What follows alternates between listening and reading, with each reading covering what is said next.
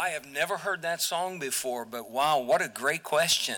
What a great question. I appreciate that. I appreciate our young people getting involved in the music in a lot of different ways, and so thank you, Daniel and Susie, for that. I very much appreciate it. Your Bibles are open to Philippians chapter 4, and we're going to look at a lot of different scriptures tonight, so I hope you'll be ready to turn with me. This morning we talked about the peace of God. The peace of God defined as that awareness that we have of the presence and the power and the purpose of God in our lives. That assurance that because God is here, everything is okay. That I'm okay, I'm safe, I'm secure because of the Lord. In our text in Philippians chapter 4, we walked through some of these verses this morning. We found, if you were, some ingredients to where this peace of God comes from. Remember, the peace of God is a byproduct. Not that we are not allowed to pray for God to grant us his peace, but it actually comes as we put other things into play. We learn from verse 4 of Philippians 4 that right praising is important. Rejoice in the Lord always, and again I say rejoice. Not rejoice just when things are going our way, when we're feeling well, when everything is sunshine and roses, but we're to rejoice in the Lord always. On our worst day, we're supposed to find something to praise God about because he's still a good God, and we still, on our worst day, have an awful lot to look forward to, the right kind of praise. Verse number 6 and 7, we talked this morning about the right kind of praying. Be careful for nothing, but in everything by prayer and supplication with thanksgiving, let your requests be made known unto God. And the peace of God which passeth all understanding shall keep your hearts and minds through Christ Jesus. As I am supposed to praise the Lord at all times, I'm also supposed to pray at all times. I'm not supposed to stress. I'm to be careful for nothing, filled with care for nothing.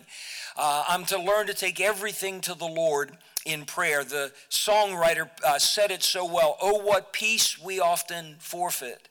Oh, what needless pain we bear, all because we do not carry everything to God in prayer. In verse number 8, we did not touch on this morning, but there's a third element or ingredient to this peace of God, and that is right thinking. We actually did, touch on it from Isaiah 26:3. Thou wilt keep him in perfect peace, whose mind is what? Stayed on thee, focused on thee, because he trusteth in thee. We see that same truth repeated again in verse 8 of Philippians 4. Finally, brethren, whatsoever things are true, whatsoever things are honest, whatsoever things are just, whatsoever things are pure, whatsoever things are lovely, whatsoever things are of good report, if there be any virtue and if there be any praise, think on these things, controlling our minds and our thought lives, bringing every thought into captivity to the obedience of Christ. But that right thinking is important. I need to be very mindful of where my information is coming from. And I'm not just talking about the news headlines, but all that information. I need to make sure that the voices that I hear, the people I'm surrounding myself with, that their conversations are lining up with Philippians chapter 4 and verse number 8, right thinking. And then we learned in verse number 9 the importance of right living or right doing. Paul said, those things which ye have both learned and received and heard and seen in me. The next word, church, do. It's not enough that you know the Bible. Are you doing what the Bible says? You cannot go out and do your own thing, live your own way, talk the way you want, ignore God's word, and expect to know this amazing peace that God has promised to us. You have to be not a forgetful hearer, but a doer of the work, James chapter 1, that we referred to this morning.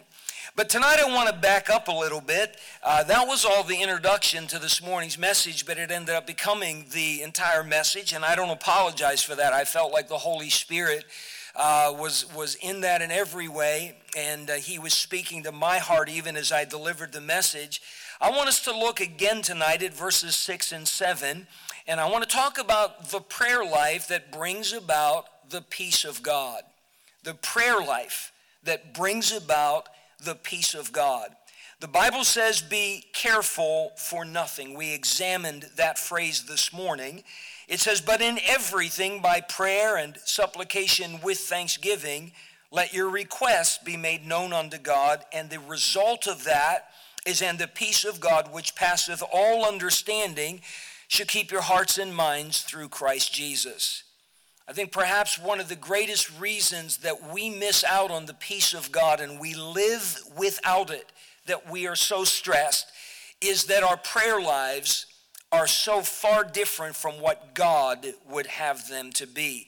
Keeping your place here, can you turn a couple of pages forward to 1 Thessalonians chapter number 5. 1 Thessalonians chapter number 5. When we hit verse 16 down through verse 22, we have what has been referred to as sermons in a sentence. Just one or two or several words that just very briefly give tremendous truth. Notice verse 16 says, rejoice evermore. Does that sound familiar? Rejoice in the Lord always, and again I say rejoice. Paul writes to yet another church, rejoice evermore. Can I ask you a question, church? Does that describe us? Rejoice evermore. Does that describe you today? Does that describe you this past week? Were you rejoicing evermore? Look at verse 17. It says, pray without what? Pray without ceasing. That means just don't stop. Pray without ceasing. Can I ask you a question? Does that describe us? Think of all the conversations that we've had this week, all the people that we've conversed with. Is there any person we've talked to more than we've talked to the Lord? The Bible makes the promise back in Philippians chapter 4, verses 6 and 7, that the peace of God that passes understanding becomes ours and keeps us, secures us in response, in that case, to our prayer life. If I am praying without ceasing, you understand that automatically means by the promise and truth of God's word, I will have that peace of God without ceasing. But if my prayer life is hit or miss, off and on, up and down, in and out, and all that kind of stuff, if it's sporadic and so forth, so will my level of peace. My enjoyment of the peace of God will be just these momentary little flickers. That's not God's plan for us. God's plan is for you and I to walk through our life knowing that peace of God at all times. In Acts chapter 20, Paul was meeting with the Ephesian elders for the very last time. He had left his ship. He was bound for Jerusalem, called for the elders of the church to come meet with him. And he reviewed to them his ministry there. He rejoiced at the things that God had done. And then he ended up giving them a sobering truth. He said, everywhere I go, the Holy Spirit has told me that when I get to Jerusalem, that bonds and imprisonment await me there. He said, God's already let me know. He said, now I'm bound in the Spirit to go there. I believe that's where God wants me to go. But the Holy Spirit has also repeatedly let me know that when I get there, bonds and imprisonment await me. Now, for most of us, that would have been a deal breaker. Well, if they're going to arrest me and throw me in jail for going there, I'm not going there. That's not something we would voluntarily step into. But Paul knew that it was God's will for him to go. He knew, he said, I'm bound in the Spirit to go there. Knowing even that, and that fear of the unknown that would settle in on every one of us, he made the statement, he said, but none of these things move me. He said, I'm not stressing about it. I'm not wavering in my commitment to the Lord. I'm not wavering in my sense of obedience. I'm not wavering in my faith. I'm not wavering in my trust in the Lord. None of these things move me. Neither count I my life dear unto myself, that I might finish my course with joy in the ministry which God hath given me to fulfill. Paul had this sense of the peace of God that even when God himself said, you're headed down for a rough patch in the road, Paul was completely at peace about that. He wasn't stressing. He wasn't upset. If you study his life, it was largely in part to his prayer life. Almost all of his letters talk about, I remember you always in my prayers. Church after church after church, person after person. Paul's prayer life had to have been one of the most extensive of anybody that you'll read and study in the Word of God. Prayer and the peace of God go hand in hand. I will venture to say this without being critical, without being demeaning, but being very personally minded on this. I doubt if there's any one of us in this room tonight that would be willing to stand up and say, I think I pray enough. My prayer life is good enough. I can't say that. Now maybe you can, and if so, then you and I need to talk, because I need to hang around you a little bit and let you rub off on me. But most of us, if we were really honest about it, we would admit my prayer life isn't where it ought to be. And it's because of that neither is the peace of God manifested in our lives the way that it should. So we think of this matter, the connection between prayer and the peace of God. How should I pray so that I live with the reality of God's peace in my life? I want to share some things with you. I thought I had 7 points. I only have 6, so you'll be out of here by 9 tonight instead of 9:30. So get ready with your Bibles. Turn, if you would, first of all, to Psalm 119. Psalm 119, longest chapter in the Bible.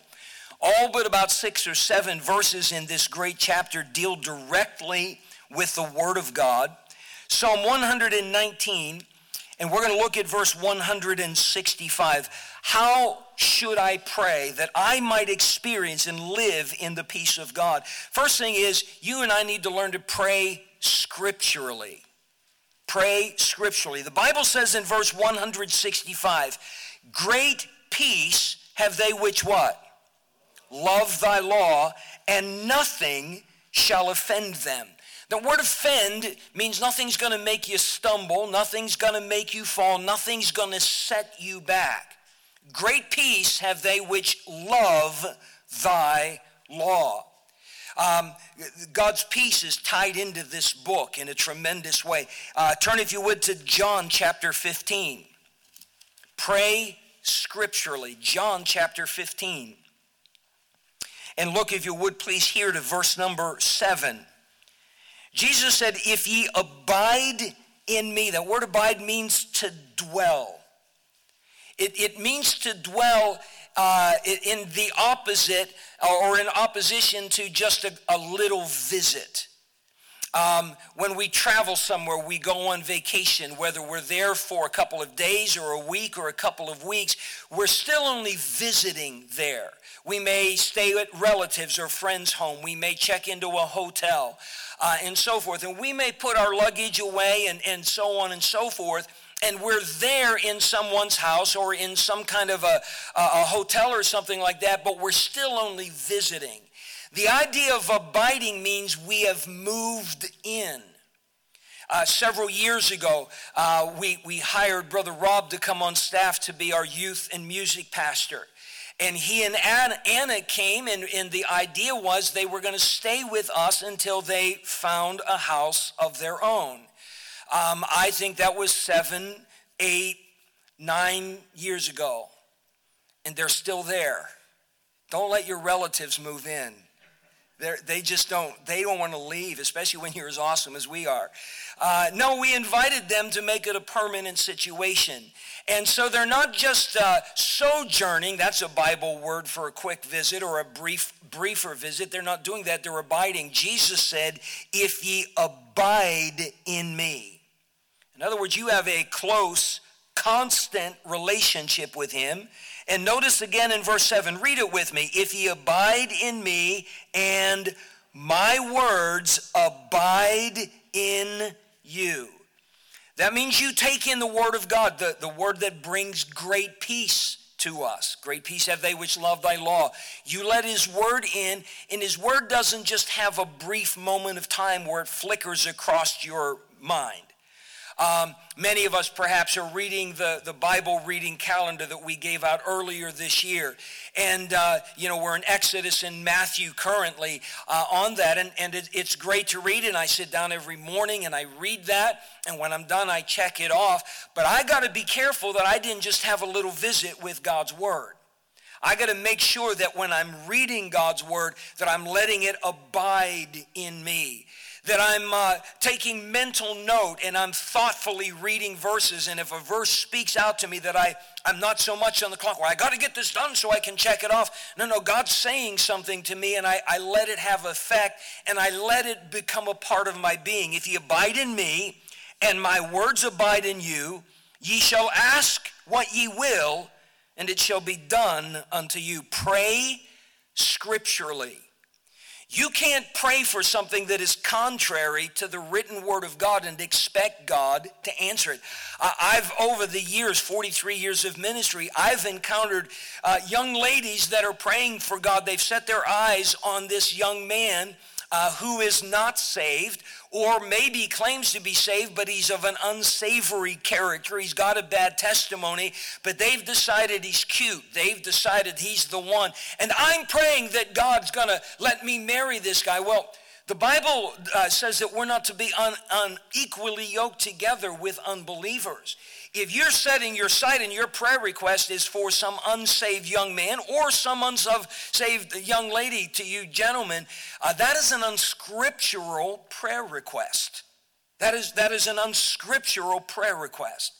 And so if I'm going to pray effectively, my prayers need to be scriptural. John chapter 14. John chapter 14 and verse number 13, the Savior taught and said, and whatsoever ye shall ask in my name, that will I do, that the Father may be glorified in the Son. Whatsoever ye shall ask in my name, that will I do. Many times when we pray, we close the prayer in Jesus' name, amen. That's really not what he was teaching. It is not just a little phrase, magic words. If you put this onto the end of the prayer, poof, you're going to get what you want. It means you're asking by his authority. It means you're asking for something that he said you could have. Allow me to illustrate at the gym. I don't think I did a gym illustration today, so we're overdue just a little bit. They have a section where the trainers work with their clients, and it is called the cage. It has a chain link fence, about this high all the way around it. And inside, they have the equipment and so forth that the trainers need to work with their clients. There's a sign right on the gate, the one gate that goes into the cage, that lets you know that you cannot be in there without a trainer present, okay? So if Dave Schrammick down here is at the gym and he sees that all the other squat racks are taken and he says, well, there's one in there, I'll just go work out in there. They will come throw David out because David's not a trainer and he's not working with a trainer. There's a sign right there that says you can't do that, David. Okay? But I can. I can go into the cage anytime I want and I can work out there. My trainer is not there anymore, but I can still do it. Do you know why? Because the general manager over the whole gym is a fellow named Dave. He's an Air Force medic, a good guy. He has given permission to me that I can go in and train and I can go in and work out in the cage anytime I want, as long as nobody's using the equipment. I'm free to go in there. And if anybody questions me, all I have to say is, Dave told me I could be here. Take it up with Dave. Am I awesome or what? I've got carte blanche, and I've been doing that recently for some of the things that I do. And I see some people walking by, and I'm in there all by my lonesome, and they're all looking at this little guy with one leg working out in there, and they're looking at the little sign. And I'm just waiting. I can't wait, Brother Pat, for somebody to say, hey, you're not supposed to be in there without a trainer, so I can say, Dave told me I could. You see, I'm in there in his name. I'm in there by his authority.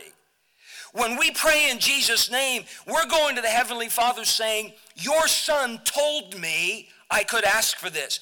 How do we know what he's told us we could ask for? It's all written down in the Bible. Give us this day our daily bread. Can I ask for that? Yeah, that's what the Savior told me to ask for. Can I ask for forgiveness when I've sinned, when I've failed, when I've messed up? Yes or no? Yeah, the Bible tells me that I can do that. Pray scripturally. Number two, how can I have this prayer life that brings about this peace of God? Pray spiritually. Pray spiritually. Turn to Romans chapter 8. While you're turning there, I'm reminded in the Gospel of Luke that the Savior and his disciples were making their final trip to Jerusalem, and on their way they passed through a region known as Samaria. The people that lived there were called Samaritans, and the Samaritans didn't like the Jewish people, and the Jewish people didn't like the Samaritans. And the disciples were going to go through a certain village of the Samaritans, and the Samaritan people blocked their way and said, you're not coming here. You are Jews. It's obvious you're headed to Jerusalem for the feast of the Passover. You're not welcome in our town. Well, James and John, who were nicknamed the sons of thunder, saw that, and they realized, man, they're not allowing the Savior to come into their town and so forth, and they got all upset and all incensed, and they looked at Jesus and said, Lord, do you want us to call down fire from heaven like Elijah did and just burn these sinners up? And the Savior stopped them and said, whoa. The words whoa are in the Greek somewhere. He said, ye know not what manner of spirit ye are of. He said, I didn't come to destroy men's lives. I came to save them. Your spirit is wrong. They were completely operating in the flesh. If I'm going to have a prayer life that not only secures the answers that I need from God, but they're going to secure this wonderful peace of God, I need to pray spiritually. Romans chapter 8, I'm still not there yet, but I want you to look, if you would, in verse number 26. Likewise the Spirit, that's capital S, the Holy Spirit, also helpeth our infirmities. None of us are as strong as we ought to be. None of us are as smart as we ought to be. None of us are as wise as we ought to be. We have infirmities, weaknesses. For we know not what we should pray for as we ought. Sometimes there's something that I think I should have that God should do for me. And it's not that it's an unscriptural thing. I just think it would be best, but God knows more than I do. And so I'm praying for something, and it's not really what I ought to pray for, but the Spirit itself maketh intercession for us with groanings which cannot be uttered. So the Holy Spirit steps in between. He says, I know Tom is asking for this, but that's really not what he should have. The Holy Spirit understands that. How many of you like being told no? How many? Nobody. It just rubs us wrong. There's something about that word. We just don't like it at all. But sometimes God says no. In 2 Corinthians chapter 12, Paul shares his personal testimony on this. He said, lest I should be exalted above measure by the abundance of the revelations. In other words, God has taught me so much. God has given me words of divine inspiration. God has led me. God has used me. And I was running the risk of getting proud, exalted above measure. By the way, God doesn't use us because we're so awesome. God uses us because he's so awesome. Okay? Paul said, but I was running the risk, because after a while, after people tell you you're awesome, after people tell you about, boy, what a great person you are, what a great preacher you are, what a great soul winner you are, it's very easy to start believing the hype. Paul said, lest that should happen to me, there was given unto me a thorn in the flesh, the messenger of Satan. Just like God did with Job, God removed that hedge of protection from Paul and allowed Satan to bring in some kind of a physical illness or limitation. It's just called a thorn in the flesh. Paul never elaborated on that. He said, for this thing I besought the Lord thrice. He's praying about it, okay? Paul's mind, I can serve God better without this. I can serve God more freely. I can serve God longer without this. So he took it to the Lord 3 times. And I don't think it was just 3, rub-a-dub-dub, thanks for the grub type moments. I think he spent 3 seasons of prayer. Lord, please take this away from me. Lord, this is just holding me back. It's limiting me. And we don't know what it was. And then the Lord said no. The Lord said, my grace is sufficient for thee. For my strength is made perfect in weakness. God said, I'm not taking it away, but I will provide my grace to you in a measure that's going to get you through in spite of the trial. The trial is going to keep you dependent on me.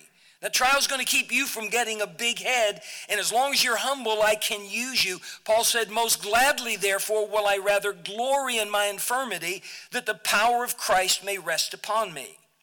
See, Paul was praying, and he thought it was a good thing, but God knew that had been given to him for a very specific reason, and Paul needed to be a spiritual man and, if you will, yield to the leadership of the Holy Spirit in his prayer life. There are times when I confess that I pray out of anger, and I pray out of frustration, and I'm praying for God to do something because I think vengeance or whatever needs to come. I'm very much like James and John, the sons of thunder, and I can even hear it now, the Lord speaking to me, you know not what manner of spirit you're of. To pray spiritually means that I have a yieldedness in my life to let the Holy Spirit lead me even in my prayer life, to pray spiritually. There's a third thing that goes along with that, pray submissively. Turn, if you would, to Luke chapter 22. Pray submissively. If I'm praying scripturally, I'm automatically taking my prayers and making sure they line up with the Word of God, which means if anything I'm asking is on Scripture, I toss it out. I'm already submitting to the Word of God. If I'm praying spiritually, I'm allowing the Holy Spirit to direct my prayer life, and I'm submitting to Him, but in the whole matter of the answer, pray submissively. Look, if you would, Luke chapter 22 and verse number 42. Familiar portion of Scripture. Actually, let's look at verse number 41. And he, that's the Lord Jesus, he was withdrawn from them, that's Peter, James, and John, about a stone's cast, and kneeled down and prayed, saying, Father, if thou be willing, remove this cup from me. Nevertheless, not my will, but thine be done. It's one of those moments his humanity is quaking in light of what he knows is coming. And so his humanity utters the prayer that any one of us would be praying, Lord, if you can take this away, would you?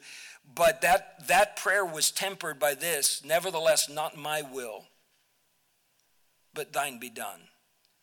When I go to the Lord, because of the fact I realize I don't always know what's best for me, there are times that I just need to temper it, Lord, nevertheless, not my will, but thine be done. Now, I don't have to really pray that about my daily bread because I know the will of God. He said I could pray for daily bread.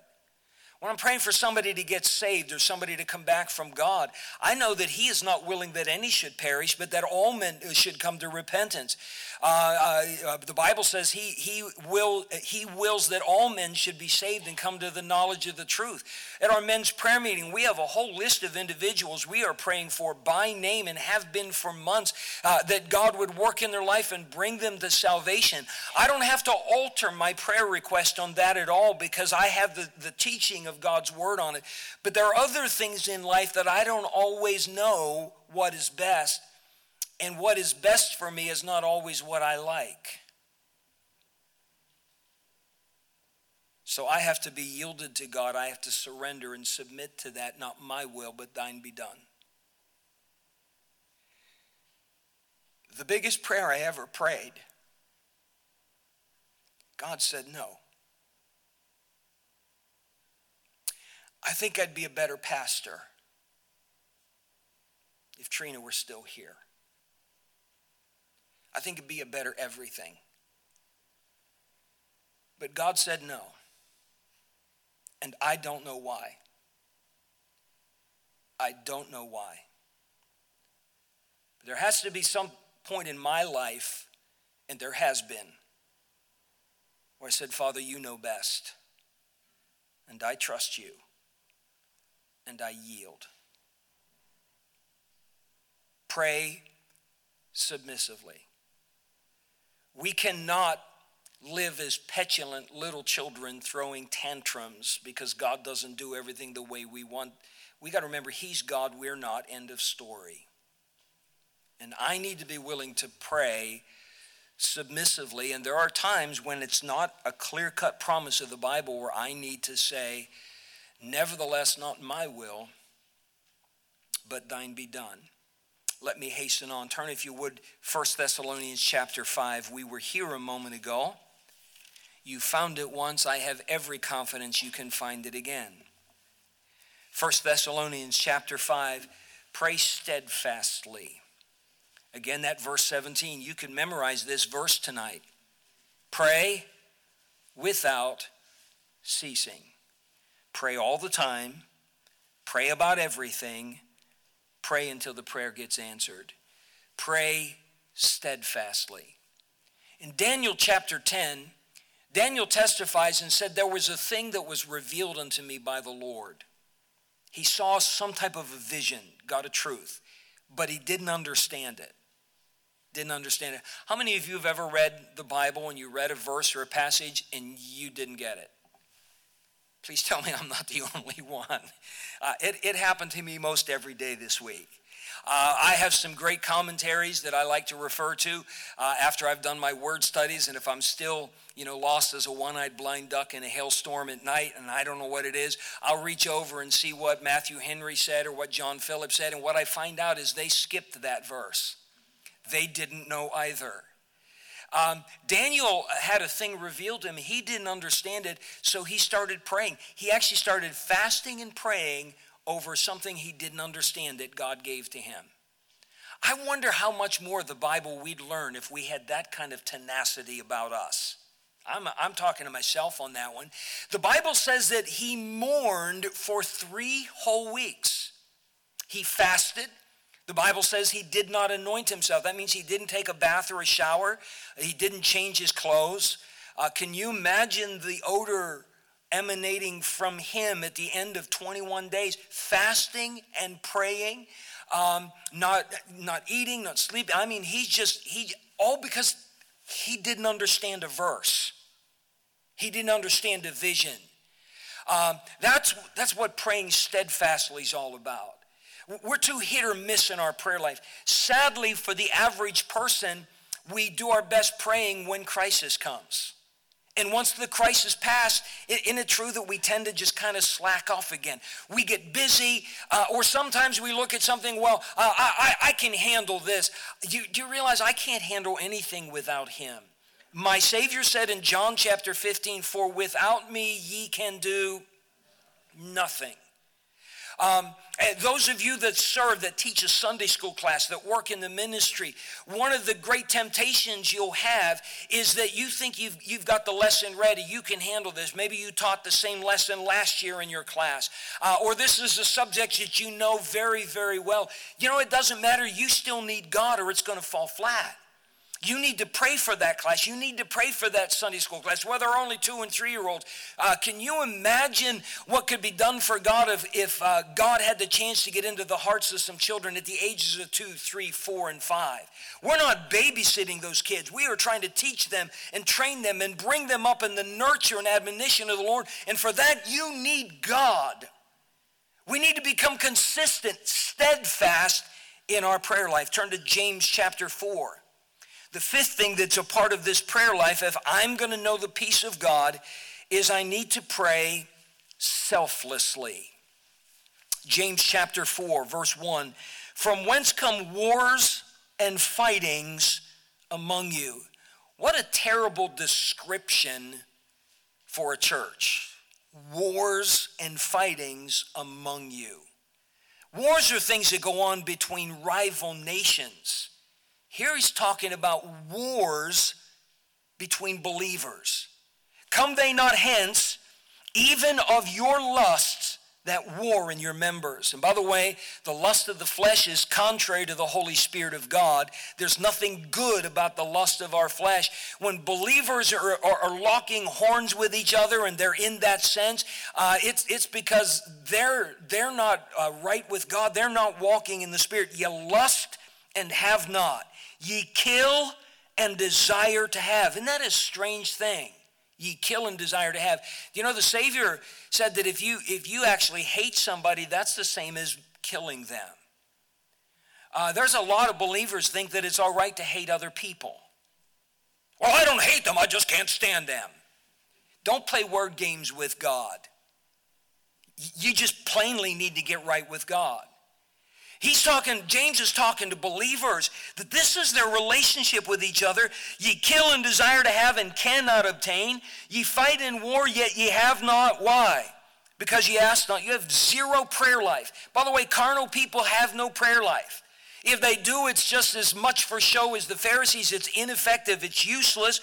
Ye have not because ye ask not. Verse 3, ye ask and receive not because ye ask amiss, that ye may consume it upon your lust. You're just trying to feed the lust of the flesh. You're not asking for the will of God to be done. You're not even concerned about the will of God. I want my way or the highway.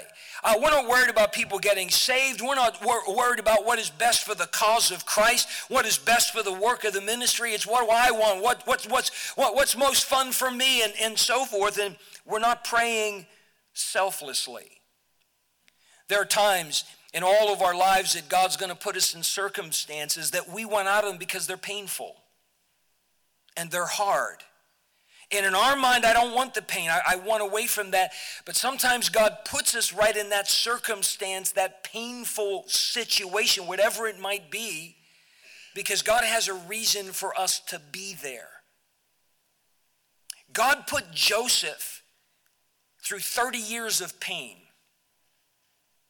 The first 30 years of his life, there was very little joy in that man's life. A dysfunctional family in every stretch of the imagination, sold as a slave by his brothers, lived in servitude, we're not even sure how long, and finally framed wrongly for a crime that he didn't even think about committing. He got no trial, got nothing fair about it, got thrown in prison, helped people who forgot about him. That was in his entire life. That was a pain that is different from I've got a migraine or I've got chest pain. There's all kinds of different pain. But it's all real and it's all unpleasant. And so you understand that he had 30 years of pain in his life, but it was God's plan for his life. All along the way, God was putting Joseph in touch with the very people that were going to one day put him in place to not only deliver Egypt from a worldwide famine, but deliver his family from that famine and preserve the line of the Messiah. Now, Joseph could have lived only for Joseph. Joseph could have cared only about his own well-being and done whatever could promote his cause and agenda. But there was just something about Joseph. I talked about him last week that everywhere he went, even his enemies could not deny that the Lord was with him. The very first time that Pharaoh met Joseph, he was 30 years old now. He's never met him before that day. Heard one speech by Joseph, and Pharaoh looked at all of his counselors, all of his court, and said, "Can we find such a one as this, in whom is the spirit of the holy gods?" Now, he's an unsaved man, and he doesn't know Bible theology. He doesn't know how to frame everything in a biblical manner. But on his very first meeting with Joseph, he said, "Can we find anybody like him? This guy is so filled with the Spirit of God. There's nobody like him." Do you understand that 30 years of pain was all leading up to that point so Pharaoh could see the Spirit-filled man and Joseph could fulfill the will of God in a way that even the unsaved world stands back and says, that is phenomenal. Pray selflessly.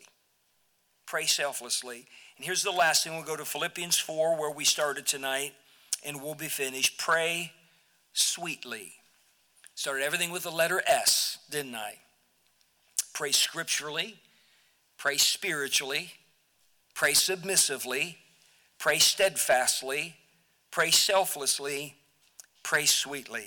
Verse 6, be careful for nothing, but everything by prayer and supplication. That word supplication indicates begging. It's a strong, heartfelt pleading. When Paul said, I beseech you therefore, brethren, by the mercies of God, that word beseech, he says, I'm begging you by the very mercies of God. I'm pleading with you. This is the word that would have been used to describe Lazarus, who sat at the gate of the rich man begging for crumbs. That's what supplication gives us the picture of. But in everything by prayer and supplication with what? Thanksgiving. Let your request be made known unto God. Enter into his gates with thanksgiving and into his courts with praise. That's how we're to come there. Pray sweetly. God deserves our praise. As I mentioned this morning, mentioned again tonight, even on our best day, God's been good to us. We've got an awful lot to be thankful for. Don't just let it be, God, I need, God, I want, God, you got to help me. And that's true, and we're supposed to do that. We're told we can in verse number 6, but I'm not supposed to let it alone. I'm supposed to sweeten it with praise. Supposed to sweeten it with praise. I like iced tea. I love sweet tea. How many understand? I can drink unsweetened tea. It doesn't bother me. It doesn't offend me. But I love sweet tea. I really do. I really do. I love raw vegetables. Let me change that. I like raw vegetables. Carrots, cauliflower, broccoli. I like them. I really do. I love cheesecake. Can I tell what I really love? I love Klondike bars. Anybody with me? Yeah, we're having a revival. I just got to get down to our level, and we got it. I finally got amens on Klondike bars. I just really do. There's some, it's. By the way, I don't do much of them. Every now and then I'll have one or something sweet because I cut the sugar out of my diet for health reasons and stuff. There's just something about every now and then you need something sweet. My secretary, Mrs. Clack, you walk by her desk. Every day I walk into my office, and right there on the corner by my door is a little red rectangular dish filled with Hershey's Kisses. That's what's in there right now. She varies it every now and then. It's right there. She never has carrot sticks sticking out of that thing. None of those things. She was on the phone the other day, and I have no idea why. I just needed something sweet in the worst way, and I said, I hope she's not looking, and I just grabbed one because I keep talking about all this else. Did you see me take it? I succeeded, and then I told her all about it. There's something about sweet that is just sweet. Did you know your prayer life ought to have that sweetness in it? As you're going to God with your needs, and he invites you to do that, make sure you go in with the praise and let him know how much you appreciate everything he's already done. Let him know how glad you are to be saved. Let him know how much you're looking forward to seeing heaven someday. Let him know how thankful you are for prayers he's already answered. Enter into his gates with thanksgiving. The Bible says here, but in everything by prayer and supplication with thanksgiving, let your requests be made known unto God, and the peace of God which passeth all understanding shall keep your hearts and minds through Christ Jesus. I wonder if one of the reasons we're praying but not experiencing the peace of God is because we've left off the sweetness. We've left off the thanksgiving. The kind of prayer life that I'm talking about tonight is not a haphazard type thing. It's not a hit or miss type of thing. It is where this is who we are. This is how we pray. And that's the way God wants to work in our lives. And that's the kind of prayer that brings about this peace of God so that nothing offends us. None of these things move me. And we remain steadfast, unmovable, always abounding in the work of the Lord. In my garage, I have a really nice snowblower. The church bought it for us 17 years ago when we bought our house in Meriden. And so it sits in my garage. Guess how many times I've used my snowblower this winter? Zero. And it's not because Rob used it. We just haven't had enough snow to, we've had a dusting a couple of times and that's it. So it sits in my garage. Now, I don't know if we're going to have any snow. Mrs. Clack is praying fervently that we will. I'm praying fervently that God ignores her prayers. I'm liking the winter the way that it is. But if we get a big snow, I guarantee you, I will go down there and I'll fire that thing up and I'll do our driveway and I'll plow up around the mailbox and so on and so forth. And then I'll put it back in my garage and it's all done until the next snow comes along. I think too many of us have snowblower prayer lives. We only pull the prayer life out when something heavy's come along. And then as soon as we got it, we put it back in and we wonder, where's God? How come God's not real in my life? How come I don't have the peace of God that passes understanding? It's because we're not praying the way that we're supposed to. We're not praying in the spirit that we are supposed to. And again, I'm not preaching down to a single person in this room. I know that I'm as guilty of this as anybody else. My prayer life is in need of overhaul pretty much on a continual basis. But here's the bottom line. If I'm walking through life frustrated, miserable, unhappy, devoid of the peace of God, it is not God's fault. It is not your fault. It is not the church's fault.